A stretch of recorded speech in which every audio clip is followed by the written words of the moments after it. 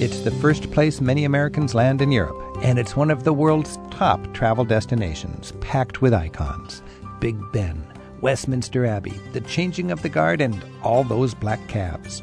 Hi, I'm Rick Steves. London is a must-see, but it's also one of the world's most expensive and overwhelming cities. Even though there's no language barrier, well, almost, London can be a challenge.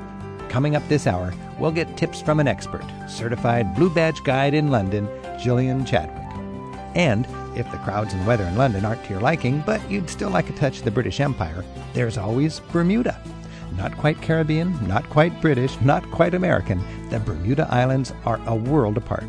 On today's Travel with Rick Steves, guidebook author Rosemary Jones brings us a short overview. Or is that a shorts overview? It's Bermuda. We're all queued up and ready to go right after this. Mind the Gap. Travel with Rick Steves is brought to you by American Airlines. With their new Advantage Award booking tool, it's easier than ever to book to over 800 Advantage Award destinations online at aa.com. American Airlines knows why you fly. I'd call it Europe's most expensive city, and well worth the price. We're traveling to London up next. And our guide, who just got off the plane from Heathrow Airport, Gillian Chadwick, is dropping by to get us right up to date on the cities she knows and loves. We'll cover London from Twiggy to Big Ben next on Travel with Rick Steves.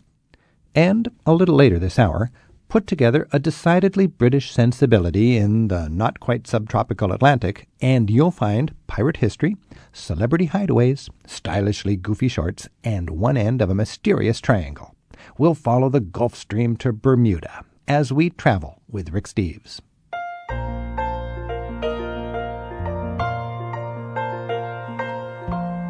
I'm Rick Steves, and this is Travel with Rick Steves. And right now that means London. I've got with me Gillian Chadwick. That's a wonderfully English name. And Gillian is from West Sussex. It's south of London, near Brighton. She's been a Blue Badge guide in London and in the travel industry for 25 years. She's busy taking people around Britain, venturing over onto the continent, and specializing mostly in the greatest city in Britain, London. And today we're going to talk specifically about London. We've got some people on the line. We've got some email questions going on, and it's just great to have you here, Gillian. Thank you for joining us. Thank you. Now, you live in West Sussex. That seems like a contradiction. West and Sussex is south. That's right, South Saxon. South Saxon area, and it's down on the south coast of England. It is. Near Brighton. Uh-huh. Brighton is like the Coney Island, I think, of Britain in a lot of ways. It's London-on-Sea, really. Because it's really just an hour away by train, right? Yep. Now, you commute into London to do your touring. I do, yes. An hour on the train, and that works? Uh-huh. Great. Now, London is to me, it's a collection of villages, and the more you know it, the more each different area has its own personality and so on. Is that still true, or is that changing? Absolutely. No, it's absolutely still the case. For example, Hampstead, you know Hampstead? Oh, yeah. It still feels like a village. It's an artist quarter. Lots of famous actors live there. Highgate as well, North London. And then Notting Hill, which a lot of people will know from the movie. Right. Still feels like a little village. Chelsea, definitely. Brixton, a little bit of the developing world. Yeah, that's very cosmopolitan. Now, when you're talking about London, sometimes you think Gillian Chadwick and nice English accents, but actually in London itself, you'll find more of the rest of the world than you will elsewhere in England. It's quite a multi-ethnic mix these days. Definitely, very much the case. And there are sections of London which have one ethnic minority. For example, Southwark, there's a lot of Indian people. What used to be the Jewish quarter in the East End is now Bangla Town, so it's people from Bangladesh. Really? What would be the 4 or 5 major ethnic centres outside of English people in London? Definitely there's the Edgware Road, which is near Marble Arch, near Oxford Street. That's like Little Lebanon, Lebanese quarter. Then there's the Bangladesh quarter in the East End. Brixton, Caribbean, West Indian, that kind of thing. There's still Chinatown, of course, in the centre of London. And not so much now the Italian district, but still a few Italians in Clerkenwell. Is there a lot of Arab money in London? Yes. North of Hyde Park, that area? That's right, yeah. Some of the most expensive properties. So if you really want Lebanese food, or if you want Caribbean food, or if you want Pakistani, you know where to go as Absolutely. a Londoner. Yes. How would a tourist learn about this? Because this is something we got to get away from. Most Americans, or a lot of Americans, they go to London, they want fish and chips, but that's not really it anymore. No. How would you learn about where these good restaurants are? There are various publications, for example, Time Out. I love Time Out. It's the first thing I buy when I get there. Either Time Out or What's On, I think it is. Yes, yeah. But Time Out actually has a food book publication, so that will list all the different restaurants actually in categories of nationality. This is excellent, and it's very easy to find. They have these, I think they're monthly entertainment guides, very competitive. There's Time Out and What's On, I believe. And Time Out produces an annual food guide, like a guidebook, like a tourist guide, or somebody who wants just a listing and a recommendation of all the restaurants, which is very, very good and very cutting edge, I think, for London, better than the kind of guidebooks that I write. I mean, the American guidebook writer coming into town, they can prepare Americans for the once over lightly and so on, but boy, the local magazines that produce their own local guidebooks for London, I think, are excellent. London had a huge amount of building for the Millennium festivities. What do you reckon are the best remnants of the Millennium building boom for us travelers now? What should we be tuned into, and what would a guidebook from 1999 not be able to help us on, you know? The three main London projects were the London Eye, the Millennium Wheel, which of course is still there, the Millennium Bridge, which joins the Tate Modern to St. Paul's Cathedral, and the Millennium Dome. Even though the Millennium Dome is not open, it's still very much in evidence. You can't really miss it. Now, this dome was like the size of – you could fit our super stadiums inside it, I think. It was mammoth, and it was like £1 billion spent or something like this. £758 million, to be precise. And considered a huge fiasco. It was down there, downriver, like by Greenwich or something. You could see it from Greenwich, I think. Yes, yeah. And I went there, and it was supposed to be big news. But you got there, and it just didn't feel right. And to make matters worse, I don't think they figured out what to do with it now. I mean, 5 years later, it's just isn't it just a big vacant lot they have flea markets in or something like this? The plan is there's an American gentleman called Unschutz who runs the Quest Corporation. He apparently has bought it and is going to turn it into a concert hall and sports stadium. And maybe some American creative ingenuity there is going to turn it into a money-making venture, but I'll believe it when I see it. You mentioned the Millennium Bridge. It's got a nickname, the Wobbly Bridge. I was thinking of a more complimentary, the Spear of Light or something like that. You know what I mean? It's a super futuristic bridge. Beautiful thing because it's got beautiful views on both sides, and it sort of extends downtown London over to the South Bank, right? Certainly, yes. So you can walk from St. Paul's Cathedral just right across to the new Tate Gallery. That's right. Tate Gallery of Modern Art.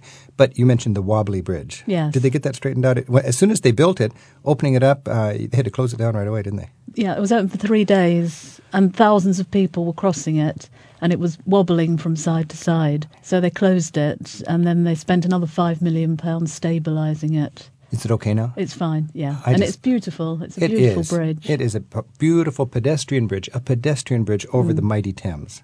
And the Thames is so exciting these days. And to be on it without all the traffic roaring is quite nice. And it also makes the South Bank sort of part of the neighborhood as you visit the core of Old London in the city. You mentioned also the London Eye. And they say that the cheapest way to fly British Air is to take the biggest Ferris wheel around for a circuit. Technically, it's not a Ferris wheel. I think they call it an observation wheel or something. It's like a big bicycle wheel. Built and owned by British Air. Is that right? Sponsored by British Airways. I'm not sure whether they actually own it. And I understand they originally made it expecting to have it up for the festivities and so on, and then taking it down after a while. Or what is the future of that now? It was supposed to be up for 5 years, but it's making so much money. It's a bit like the Eiffel Tower in Paris. It's making so much money that they'll probably keep it forever. That's true. They built the Eiffel Tower intending to just kind of show off what they could do with this giant erector set of the Industrial Revolution, have a big party, and then take it back down. But they got it up there, and it happened to coincide with Marconi's need for a radio beacon, I think, and they kept it up. Same thing in London. You got this incredible Ferris wheel right across the river from Big Ben, and now you have this glorious vantage point. You step into these giant bubbles, and it takes, about a half hour to go around? Half an hour. One circuit cost you about $10 or something like that. Used to involve a long wait and reservations, but I think now you can just walk right onto it. When I was there during the heat wave last year, I looked at it and it was empty. And it was going around, and I thought, my goodness, the crowds have really tailed off. But they closed it down because it was so hot, it actually overworked their air conditioning on that, and they didn't want to have roasted tourist after the 40-minute cycle, But I'm sure that's okay today, and that's a wonderful new sight in London to see from the millennium. London is dealing with problems that plague big cities, like many big cities are, and one of them is traffic congestion.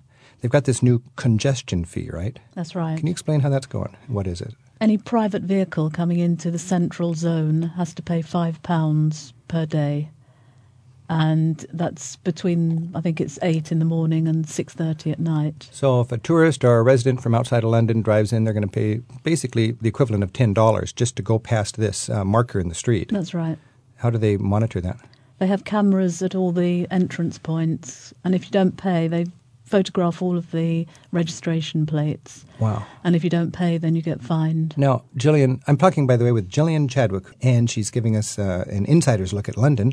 And this congestion fee, my understanding is they recognized, and if you've been there, you know it's true, that traffic congestion was horrible in downtown London. So they established a central zone which costs to go into, and basically it's free for, taxis, buses, service vehicles, That's and right. residents. Yes. And anybody else pays the equivalent of $10 to come in for the day.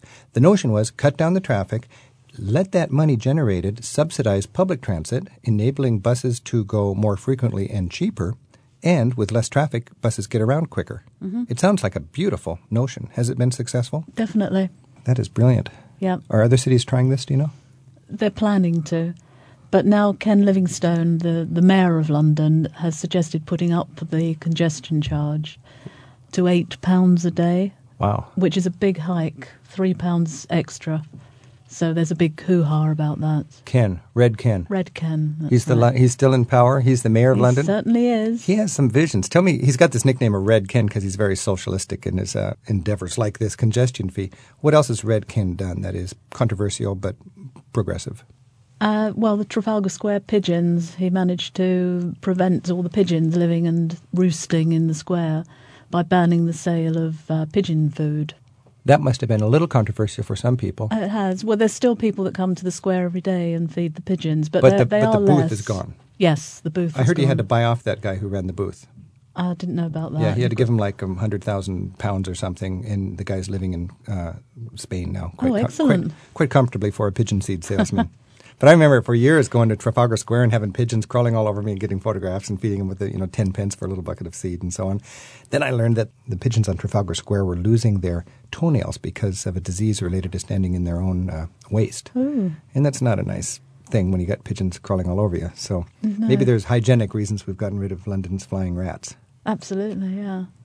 What about the gentrification or the development of the South Bank? When I first started traveling in London, this was dangerous. It was dark. Nobody went there. It was just like warehouses. Mm-hmm. I think it was warehouses in ancient times also. And then now it is really the trendy place. This is the whole South Bank of the Thames River. There's something called the Jubilee Walk where you can actually walk from Westminster Bridge all the way to the Tower, I believe, right along the bank. It's a beautiful jogging trail and so on. Mm-hmm. Colorful pubs, some new museums. How's that going, and what's the latest with the development of the South Bank? It's a complete transformation. There's a new wine museum, Vinopolis. There's the Globe Theatre, Shakespeare's New Globe. And it's always really, really busy there, and lots of new restaurants. Feed the birds. Tuppence a bag. Feed the birds, tuppence a bag, tuppence, tuppence, tuppence. More on London with Gillian Chadwick as Travel with Rick Steves continues. Travel with Rick Steves is brought to you by American Airlines, with 4,000 flights to 250 cities in some 40 countries around the world every day. It's easy to book your next flight at aa.com. American Airlines knows why you fly.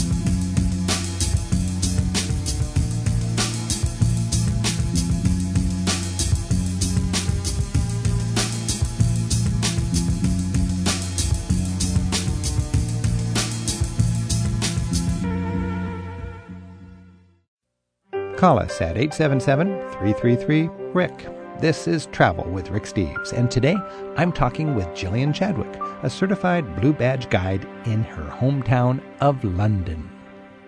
London, to me, is the most expensive city in Europe.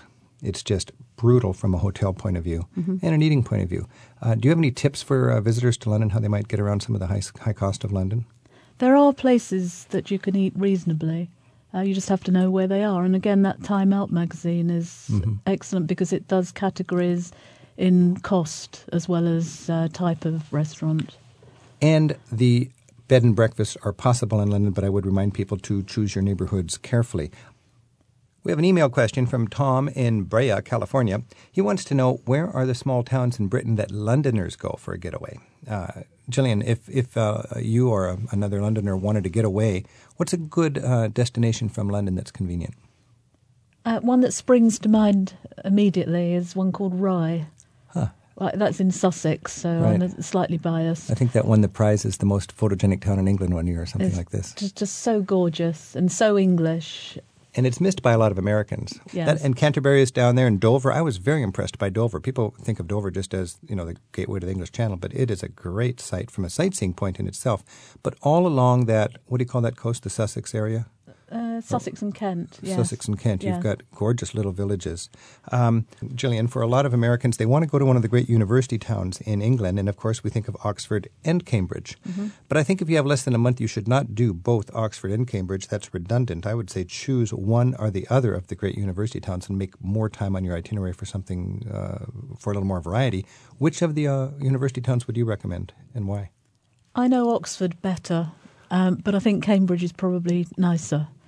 The trouble is that Oxford's near other places, so you can combine a trip to Oxford with one to Stratford-upon-Avon or to the Cotswolds, whereas Cambridge is slightly out on its own. So as a tour guide, you're probably taking people out on day trips, and it would make sense to emphasize Oxford because you're right by Blenheim to see the great Blenheim Palace, the most wonderful, I think, countryside palace in England. Yes. And then Stratford and the Cotswolds. Let's go to one of our calls. We've got Debbie in Denver standing by, and Debbie is planning a trip to the Cotswolds with her daughter. And the Cotswold villages are really just a couple hours from London and arguably one of the best side trips from downtown London if you want to get into the village England. What are your questions or thoughts about the Cotswold villages?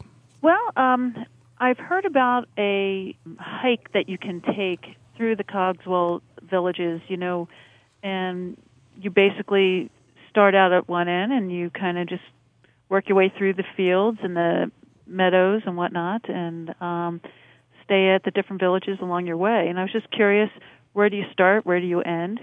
Private property, can you cut through that? Or Gillian, any thoughts on hiking in the Cotswolds? You can hike practically anywhere. We have this system in England of public footpaths, and although they cross private land, by law, you're allowed to use those paths. As a matter of fact, you English people are pretty enthusiastic about that. You can walk everywhere in the Cotswolds if you respect the property you're walking across. Definitely. Were there marked trails or anything, or just go for it? Yes, there are marked trails, and if you go and stay in one of the beautiful villages like Burford, and there's lots of little shops that will sell the books that give you the different trails. Yeah, Debbie, I would say don't get too hung up on a certain 8-day hike, but get a guidebook to the Cotswolds. My guidebook to England wouldn't be quite right because it's much more general for people with a car or train. You want a guidebook designed for walkers.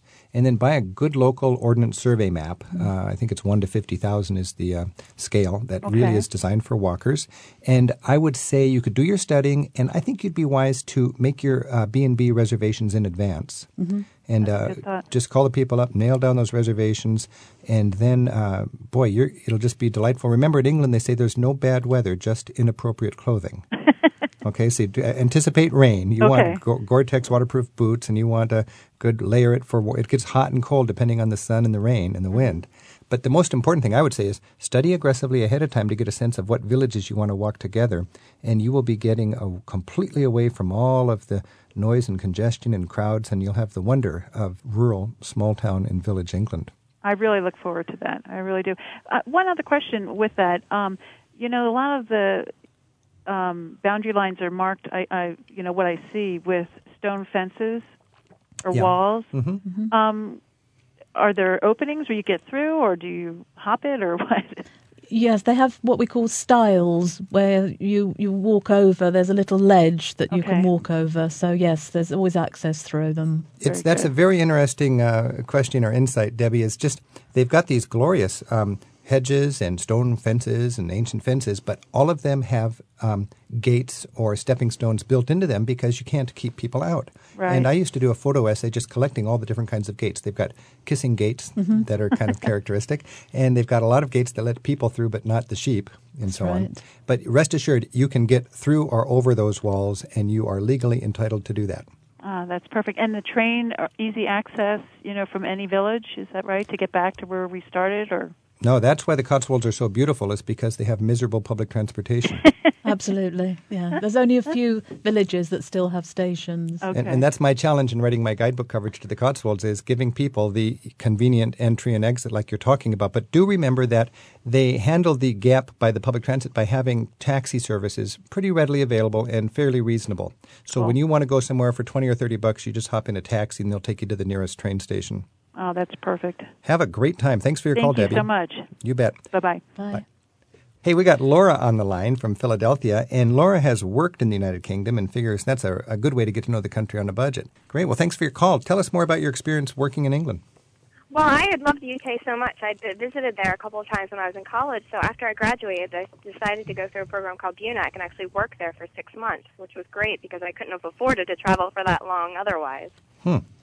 So you worked there and just used that as a base to explore Britain. Exactly, yeah. I lived in London. I worked at a press agency, and then I also worked at a pub sometimes, and then I was able to travel around to Scotland and to Oxford and Norwich while I was there, and I got to see a lot of the country and also really got to know London very well. Boy, with the way the dollar is right now and how high the pound is, it's almost $2 for a pound these days. It'd be nice to have that sort of a base, and then you could live like a local person, have your own kitchen in your apartment or whatever. Absolutely. It was really great because then I actually got to meet many more Londoners that way, from people that I worked with and even just the people who ran the local corner shop. And definitely the pound to the dollar exchange rate makes it a lot easier that way. Now, you worked in a pub. How'd you get your job in a pub? I just walked in and applied. It only took me a few days to actually find a job. I hadn't arranged anything before I left the U.S. So Did they pay you? Lucky, and it was so much fun working in the pub and actually meeting people from all over the world there. Did they pay you legally, or did they pay you cash under the table? Yeah, with the program that I went through with BUNAC, you actually have a legal work permit, and you can work at any job for up to 6 months, so it's great. You worked in a pub in London? Yes, I did. Great. Well, thanks for your call, Laura, and I think that's good advice is to, if you want to spend a little time and make a little money instead of spend a little money, find a way to get a job over there. We're talking with Gillian Chadwick today, and we're talking about traveling in London. You know, the Thames River is just such a powerful part of the whole London scene. And something that I've enjoyed lately is there's more and more boats going up and down the Thames River that you can incorporate into your sightseeing. Absolutely. There's one boat which I tell people about, which is called Tate to Tate. And it goes from the Tate Modern down to the Tate Britain. So you can see modern art in the morning and British art in the afternoon. Old British art. So the Tate Gallery that we all know and love is now two Tate Galleries. That's right. It used to be mixing the old British and the modern together, and thankfully, with the millennium, I guess, they opened up what do they do? Renovated an old power plant. Power station, yeah. Yeah, and this huge industrial-age brick building is now filled with cutting-edge, off-the-wall modern art, but it's in a different part of town. But they're both on the Thames River, so they have this shuttle boat connecting the Tate British, where you see your Turners and your Pre-Raphaelites and so on. That's right. Down with the Tate Modern. Mm-hmm. Is there a commentary on that boat, or is it just straight transportation? No, I don't think there is. But on the other boats, they have commentaries. Great commentaries on other boats, yeah. One thing interesting about the Thames River is beachcombing. Do you ever go beachcombing on the Thames River? I never have, but it's becoming more popular. I found little stems of pipes from the old Victorian days and so on. Chalk pipes. Chalk pipes. Oh. Apparently the tobacco came in disposable pipes, and you'd use your pipe and you'd toss it into the river. Mm-hmm. And they had the old slate roofs from before the fire that they changed over to some other kind of... No, they had the old clay roofs, and they changed over to a different kind of roof for some reason after the fire. And you've got this bits of history actually laying on the beach in the Thames, because the Thames is tidal, isn't it? That's right. So at low tide, you got yourself like vast stretches of mucky ground you can comb through if you're a historian with gloves. Exciting. It's very nice. Gillian, if you're going to London as a tourist, you want to check out the theatre. And it's I think the theater is a great value in London. You can get the theaters are small. You can get a cheap seat, and it's not a bad seat. No. What's some advice on enjoying the theater in London? The difficult thing is there's so much choice. It's actually deciding what you want to see. But we have the half-price ticket booth in Leicester Square where you can get best tickets for half price. Now, that is a little confusing because you go to Leicester Square by the Tube, you come out and you got every booth saying half-price tickets, and a lot of them are just box offices trying to con tourists. Yep. No, the one you have to go to is like a little white building with a clock on it in the middle of Leicester Square. Actually on the square. Yep. That's important. And then how would you know what do you recommend for visitors? That's a very good source. Again, Time Out magazine. The Evening Standard, the London paper, has a listing of all the shows. Or if you want to go by price, then go to the half-price ticket booth, and they have it in categories, whether it's comedy or musical. You won't get seats for Phantom of the Opera or... So these are seats on the push list that are going half price? Yes. So the ones that are very hot, you won't have seats available at the half-price ticket booth? No. But that's not bad. My thoughts as a budget traveler is go to last year's big hit, not this year's big hit. Yeah. It's still top quality, and you don't have the long lines and the scalpers and the ridiculous prices. An important concern for travelers is minimizing crowds. And when you go to London, there's certain well-promoted sites, a lot of sites that aren't very good, that are very, very crowded. I just think the London Dungeon is pretty tacky. Mm-hmm. It's just junior high style papier-mâché gore. But everybody likes a dungeon, or all the kids like a dungeon, so all the families go there, and you wait forever to get into it. Mm-hmm. Madame Tussauds is also very, very crowded, and it's very expensive. Yeah. Whereas you go to the British Museum, the greatest museum in Europe in a lot of ways, never a crowd at all, and it's free. That's right, yeah. What is your advice for avoiding crowds on sites like, where are crowds a concern when you're in London? Well, as you say, the London Dungeon and Madame Tussauds, which I would avoid, don't think they're worth the money. They're very expensive. Tower of London is best to go in the morning rather than the afternoon because a lot of the tour groups tend to go to one of the churches in the morning and then the tower in the afternoon. So if you do it the other way around, you'll avoid the crowds. Boy, that's a good tip. And if you arrive in the morning, even if there is a big crowd, the line at the Tower of London moves quickly. And most people take the Beefeater tour first, and then the Beefeaters say, now you'll go to the Crown Jewels. Well, that'll be a mob scene at the Crown Jewels, and like a Disney ride, it may not look like a long line outside, but there's a winding serpentine line inside the building, and you spend an hour waiting to see the Crown Jewels. If you go directly to the Crown Jewels when you arrive in the morning, invariably there's no line at all. And you get to the Crown Jewels, and they've got like a moving sidewalk that goes by them. Mm-hmm. And it's no problem to go around and around, and you can go by them several times once you get there. And you can even talk to the guards. It's fascinating to talk to the guards and get some insights into those beautiful jewels. Yep, that's a good tip. Another highlight for people when they're going to London is Buckingham House. Or Buck House, right? Mm-hmm. If you say Buck House, yeah. Get in a taxi and say Buck House. You sound like a Londoner. People think you're a Londoner, yeah. Now, of course, the thing all the tourists want to do is see the changing of the guard. But now I understand you can tour the palace. And I was very impressed by the Coach Museum there. Uh-huh. And I've heard that the Queen's Gallery is a wonderful collection of art. What is your advice on the Buckingham Palace? Buckingham Palace, you can only go inside August and September when the Queen's in Balmoral on holiday. So Queen's out, you can go inside. You have to get an appointment. No. You don't anymore? No. Okay. No, there's a booking office near the palace where you can just go and get your ticket. Is this a way that the Queen's just making money? No comment. No, so the Queen's making money by opening up her house 2 months while she's away. I wish I could do that. Well, it was originally to pay for the damage at Windsor, wasn't it? But that was paid for in 1997. It's all completed. That's right. So since then, it's just profit. They had a fire, right? Yes. And the Queen needed to, in order to maintain good public relations with her country people, she didn't want to spend taxpayers' money fixing up one of her palaces. So that's right. She raised the money opening up her house to the public. She paid off the fire damage, and she realized, it's easy money. Absolutely. And the tourists like it, too. Boy, the changing of the guard can be very frustrating for people. As a tour guide, you probably take a lot of groups to the changing of the guard. I do, yes. How can people be a little more savvy to make sure they enjoy the changing of the guard? Well, the way I do it, I take people to St. James's Palace, and the guards leave from there at 11:15. So if you get there about 10 to 11, you watch them congregate, and then you march with them, and then you feel like you're actually part of it. Then. They let you march with them? Yeah. Well, you walk along the side of them. Oh, that's great. And then they get up to the big gates of Buckingham Palace. Yes, and then you just wait, and then the other guard comes in. Otherwise, you have to be at the palace really early. You have to be there 11:15. Yeah, my experience is you got to be very early or very tall to see anything at all because the changing of the guard is behind those gates. But the real pageantry is out in the street. That's what's fun, to see a marching band and all the mounted guards and so on. Yes. Let's go to an email question. Dan in Vancouver, Washington, is planning a trip to London.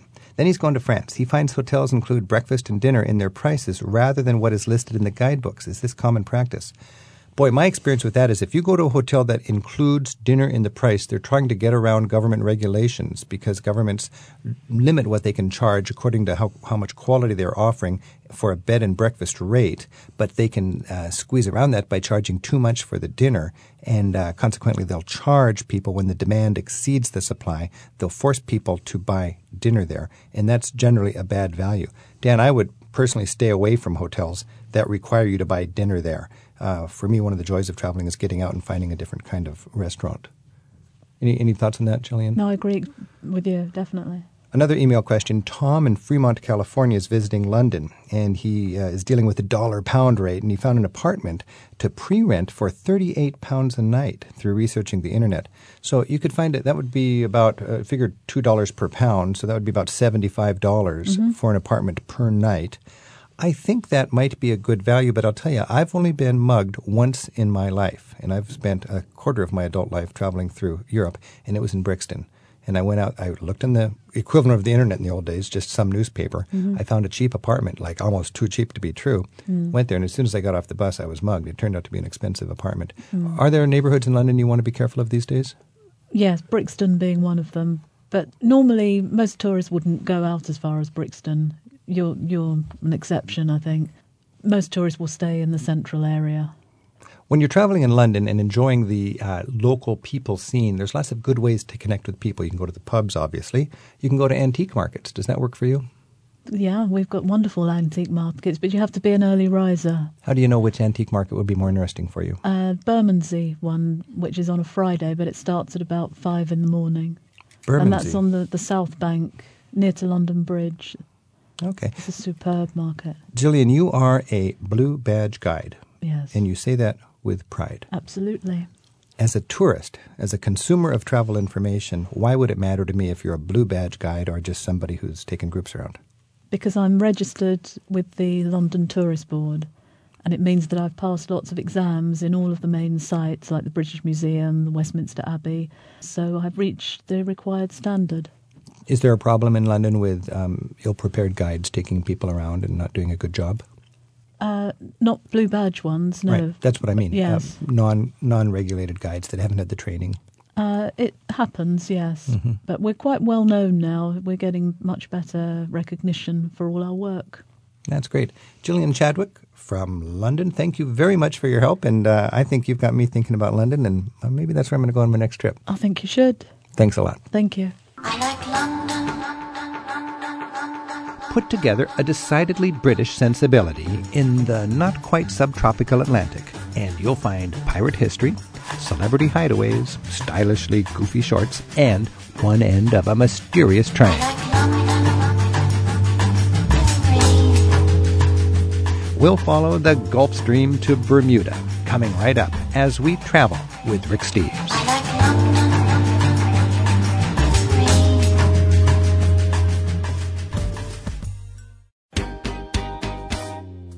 877-333-RICK or email us at radio@ricksteves.com.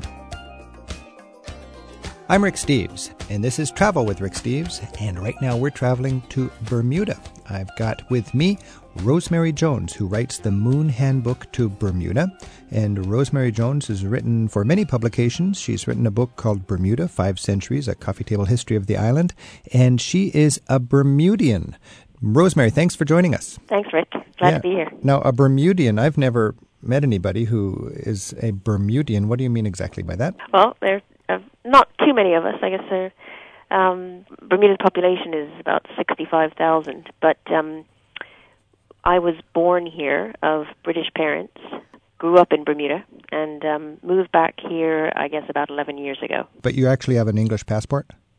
I have a Bermudian passport, but I have British rights as well. I see.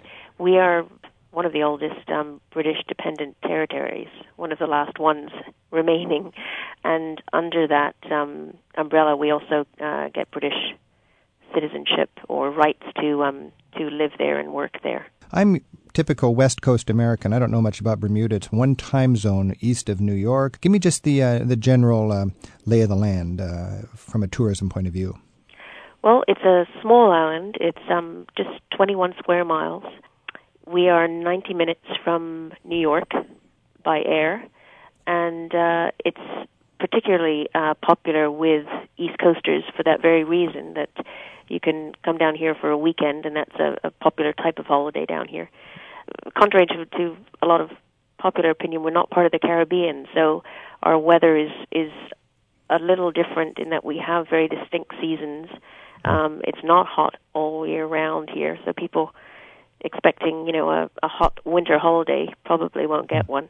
But in the summer, it's comfortably hot or uncomfortably hot? Very hot, yeah. Now, Michael... pretty similar to the Caribbean. We got an email from Michael in Maryland, and Michael says you can fly from Baltimore for $79 each way. So there's some discount flights from the East Coast over to Bermuda. Yep, and that is a fairly new thing. I think one of the biggest complaints about traveling to Bermuda in the past, and for Bermudians traveling out, are the airfares, which are really quite steep. Until recently, there haven't been, great deals, but they are starting now. Tell me just real quickly about the language, the visas, the health, the expense of traveling there, and so on, if somebody's just dropping in for a vacation as a traveler. When you're here, it's fairly expensive, although there are ways to enjoy a reasonable costing holiday. Are there cheap alternatives to hotels or little funky one-star hotels and so on? There are lots of locally run guest houses which are good quality and well run, so you don't have to stay at the 5-star resorts. Restaurants, there are lots of expensive ones and inexpensive ones. I think it's mostly the getting here that costs a lot, and there are duties and things like that as well. Now, when you get there, there's a lot of people nervous about hurricanes and all this violent weather. My dad was actually out on a cruise, and they were stopping in Bermuda, and it was right after seeing the perfect storm, and he got so nervous he flew home. He abandoned the cruise ship and flew home from Bermuda. What is this story? I mean, you're a little tiny island out in the middle of the Atlantic. Is there violent weather there? There are violent storms, but the real problematic weather for flying in and out that really affects tourism is during hurricane season. Mm-hmm. Now that lasts most of the summer, but we really tend only to feel the effects of that in the late summer, August and September. It never traditionally has been very bad, but occasionally, every few years, we do get a bad one. And our last really bad storm was Hurricane Fabian in 2003. Okay. But Bermuda's pretty much recovered from that now. I've got some people on the line here. I'm talking with Rosemary Jones, who's the author of The Moon Handbook to Bermuda, and we're talking with Erica in Atlanta. Yeah, what's on your mind, Erica? Well, we've been going to Bermuda about 20 years. We got married there, and sometimes twice a year, and very often with family. And the biggest problem we have is something you've already mentioned, but we've not been able to overcome it well, which is the airfares. Because we do book about a year in advance, because we have found one of those great little guest places to stay in, and it's worth it because the price is great and it's a wonderful place. We have fixed dates every year, and it's really a gamble whether the airfare is going to be affordable. Each year we do try and save frequent flyer miles and so forth, but some years we've been stuck as much as $600 from the East Coast. Round trip. Yeah, now I'm in Atlanta, and we have only one flight a day. Wow. On one airline. But even the folks that are coming from New York, our family, last year several of them got stuck over $600, which is a lot, because we can go to Europe for that, too. Sure. Rosemary, any help for Erica? Well, it's as we said, it's a problem that's sort of dogged Bermuda for a while, and I think a lot of people in the tourism industry here are always pushing and lobbying for new ways to get people here more cheaply. There's been some discussions between government and various competitive airlines, such as JetBlue, recently in the last year or so, which, again, the aim being to try to bring in some new flights and cheaper fares. Now, Erica, you've been going back at least once a year for 20 years. Is it just a chance for you to get a change of scene and hang out, or do you find sightseeing and the culture endearing? I would say it's both. We did get married there, so it's a little bit sentimental. Also because it's so close. My husband doesn't like long flights, and even from Atlanta, it's only a little over 2 hours. So it's very easy, and yet it's a world away. So, quite an easy trip over. And then by going so many years, we've learned how to do things that aren't very touristy, the little nooks and crannies and small details, and we've met people. And other family who joined us fell in love with it as well, and it's just a great place for all of us to get together. Well, talk about that for a minute, Erica, the non-touristy stuff, because I imagine most people that go over there and they all do the same thing. Yeah, I think they do. The best thing we do when we get there, we immediately start getting the local newspaper, the Royal Gazette, and we look at all the events that are listed and the news that's happening. We do other little things like going to local restaurants that aren't touristy, and they also tend to be lower cost, and little coffee shops and places like that where we meet people and talk to them. Unfortunately, we don't really ride mopeds much, so we don't get around to all the little nooks and crannies we might like to get to, but we do just often pick a corner and go there. Erica, how British do you find it? Is it like tea and scones and fish and chips all the time, or what? Well, the place we stay is run by British folks, so to us it's very British. But there's also, the sort of West Indian Bermudian influence as well, and we love the combination. And to me, it looks like the Mediterranean because it's hilly and there's light-colored pastel and houses with white roofs. So to me, it's very cosmopolitan, Mediterranean, Caribbean, British, all mixed up together, which I really love. That's a good mix. Yeah. It's hard to find, just a couple hours from the East Coast. All right. Erica, thanks so much for your call. Thank you. Yeah. We had an email from Aaron in Portland, Oregon, and Rosemary, Aaron asks, what's with the shorts? Talk about the Bermuda shorts. It's funny, just recently at New York Fashion Week, our tourism department was up there, and they had a designer, I think, contracted to design a line with Bermuda shorts included, so there was a lot of press about it recently. But, it's one of those iconic features of the island that everyone has heard about, even if they haven't been here. And it's actually true. The guys do wear Bermuda shorts. Politicians wear them to Parliament, and people wear them to the boardroom, and they are sort of a fashion statement here that when you put them on, you immediately fit into the local scene. So you're a Bermudian if you're wearing your shorts. That's right. Like a Scotsman would wear his kilt to the new Parliament in Edinburgh. Right. All right. We got Maria on the line in Pittsburgh. Thanks for your call. Oh, you're welcome. It's a pleasure. We went to Bermuda for the first time last July, and we just absolutely loved it and can't wait to go back. What'd you like so much about it? Well, it's absolutely beautiful. The weather's perfect. Everyone is so nice and polite.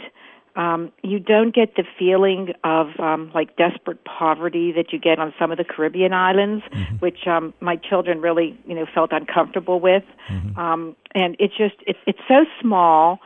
It just seems like one big neighborhood.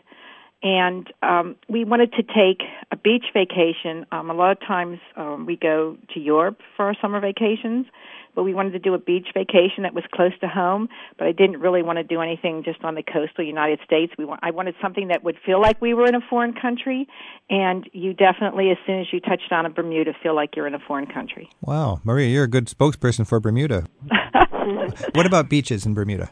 Well, the interesting thing about beaches in Bermuda is that, they're not private beaches connected to hotels or resorts. All of the beaches in Bermuda are free and open to all people.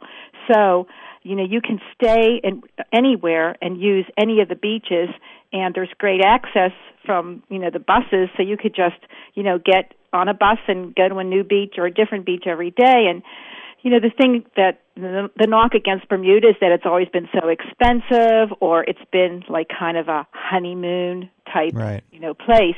But I wanted to prove that it was doable and it could be an economic family vacation, and I think that it was probably one of our most economic, believe it or not. We have 2 children. Our daughter was 19 at the time and our son 17, so we're not the kind of family that could go and stay for a week in an expensive hotel room with like 2 double beds. That just wouldn't work for us. and we were able to rent a beautiful 2-bedroom house right on the water for $950 American dollars. Boy, that's a nice vacation. $1,000 for your apartment, right? You couldn't do that on the Jersey Shore. No. This is kind of a fun mix of, it's sort of halfway between America and England, physically and culturally. Right. The funny thing, though, is I have to tell you that I did not inquire as to whether they had air conditioning. Right. And the house did not. So, that might be something that someone might want to remember to ask about. I guess I just assumed that it would. Mm-hmm. So it was very, very hot while we were there, in the upper 90s. So you wish you would have paid a little more perhaps in that aircon. Right. Yeah. Since there's such a nice breeze and we were right by the water, Yep. a lot of the main rooms, they were okay with fans. Right. But the bedrooms, it would have been great if they'd had room air conditioners. And I Sure. noticed as we were taking the bus around that a lot of houses did have just room air conditioners in the bedrooms. That's something to think about anywhere these days. Maria, thank you very much for your call. Oh, you're welcome. I'm Rick Steves. This is Travel with Rick Steves. I'm talking with Rosemary Jones, who writes the Moon Handbook to Bermuda. And we've got Janine on the line in Gettysburg, Pennsylvania. Thanks for your call. What's on your mind? Sure.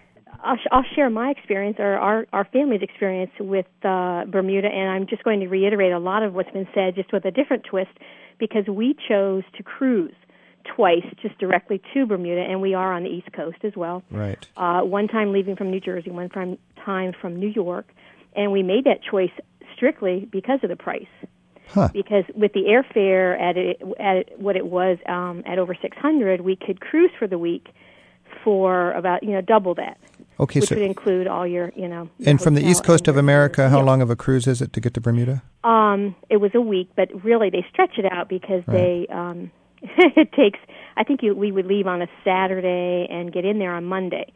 But then we'd have to pull out on Friday. So what happened was we fell absolutely in love with the island, as the others are speaking of, and we have traveled quite a bit everywhere and love the beach, love the Caribbean. But once again, our children also were uncomfortable with some of the. I mean, we were actually being followed. That's a good point. Braid your hair, lady, that kind of thing, and the kids. Yeah. So you don't have any of that to deal with, and the beaches are phenomenal. And we were adventurous in that we had no problem about renting the mopeds. Okay, so that's a fun thing. Right. You cannot rent cars on the island, but we didn't have any problem with that, and we quite enjoyed it, and we're so mobile to be able to get all around the island and look at all the beaches. That's a fun family activity to be mopeding around, too. It was great. There are no cars for rent. So if you're a visitor, you can't rent a car, and that's strictly because the roads are so crowded already. Bermudians or residents who live here are limited to one car per household, again, because there's so many people for the land mass. Visitors can rent mopeds or scooters, and there's buses and taxi service as well. Sounds great. The roads are somewhat narrow in places and very twisty, but you just got to keep it slow and wear your helmet and have a little plan, because we were like little, actually my husband, Father Duck, leading the ducklings. Oh, yeah. But we found a website. Am I able to say the name of that? You sure are. Okay, BermudaRentals.com, and we found a place that is about. They have a number of listings, and they seem very nice. They're out of Toronto, actually, and it's not on the water. I want to remind our listeners that I'm a guidebook writer, and Rosemary Jones is a guidebook writer, and we work very hard to make our guidebooks $20 really well spent. And I'm sure you'll save a lot of money in accommodations and getting there, and get more value out of your time as well by using a good guidebook. Hey, I want to thank you for your call, Janine, and I wish you continued happy travels. Rosemary, this concept, several people have mentioned, they're more comfortable in Bermuda because their kids feel awkward about the economic hardships in farther south in the Caribbean. I felt that myself. I'm into reality travel, and I don't want to skirt the harsh realities of life and structural poverty and all this sort of thing. But these cruises in the Caribbean, it's this la-la land around the cruise ship where everything is cute and lots of selling and so on. And then you get a few blocks later and it's real tough lifestyles. In Bermuda, if you don't want to deal with that, Bermuda sounds like a nice option. Sure. Well, I mean, of course, Bermuda isn't without its problems as well, but certainly on an economic level, it's really not comparable to much of the Caribbean at all. Well, 65,000. The level of affluence here is pretty high. It's known for having one of the highest standards of living in the world. So it's really quite a different place in that regard. You'll pay a little more because the higher standard of living, but 65,000 people eating tea and scones wearing Bermuda shorts. I mean, that sounds pretty comfortable. I should correct the tea and scones thing. I think it's funny because people do think that we're very British, and we are, and I think as one of your guests said, staying with the British family, obviously you're going to see more of that.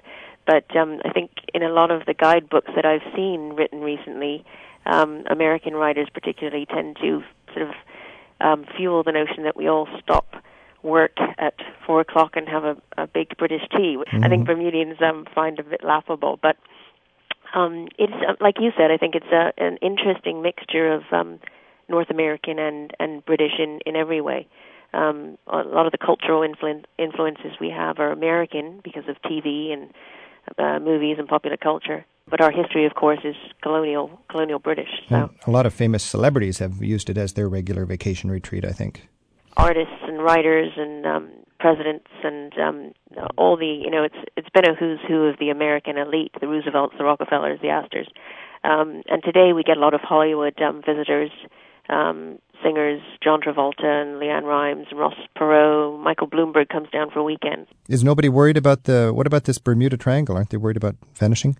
It's funny. It's a phenomenon that everyone, no matter whether they know anything else about Bermuda, the Bermuda Triangle is out there, but it's so rarely talked about in Bermuda, or really certainly not as a real thing to be afraid of.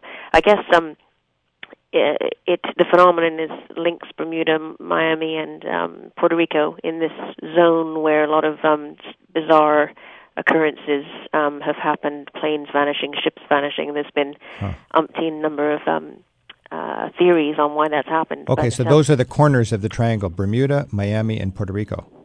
That's right. Okay, but nobody, it's kind of like worrying about the Loch Ness Monster eating you. Exactly. Okay, so we don't need to worry about that. It's sort of used as a sort of titillation for tourists here more than anything. There's a few businesses here that they're called Triangle something or other. Yeah, I bet. But it's usually just for fun. Hey, Rosemary Jones, author of The Moon Handbook to Bermuda, thank you very much for sharing a little bit of your beautiful corner of the world. Thanks, Rick. Enjoyed being here. Thanks. There's a place in the sun where there's hope for everyone, where my poor restless heart gotta run. There's a place in the sun, and before my life is done, gotta find me a place. Travel with Rick Steves is produced by Tim Tatton at Europe Through the Back Door in Edmonds, Washington. There's more online in the radio section at ricksteves.com. Join us next time as we travel with Rick Steves. Travel with Rick Steves is brought to you by American Airlines. With their new Advantage Award booking tool, it's easier than ever to book to over 800 Advantage Award destinations online at aa.com. American Airlines knows why you fly.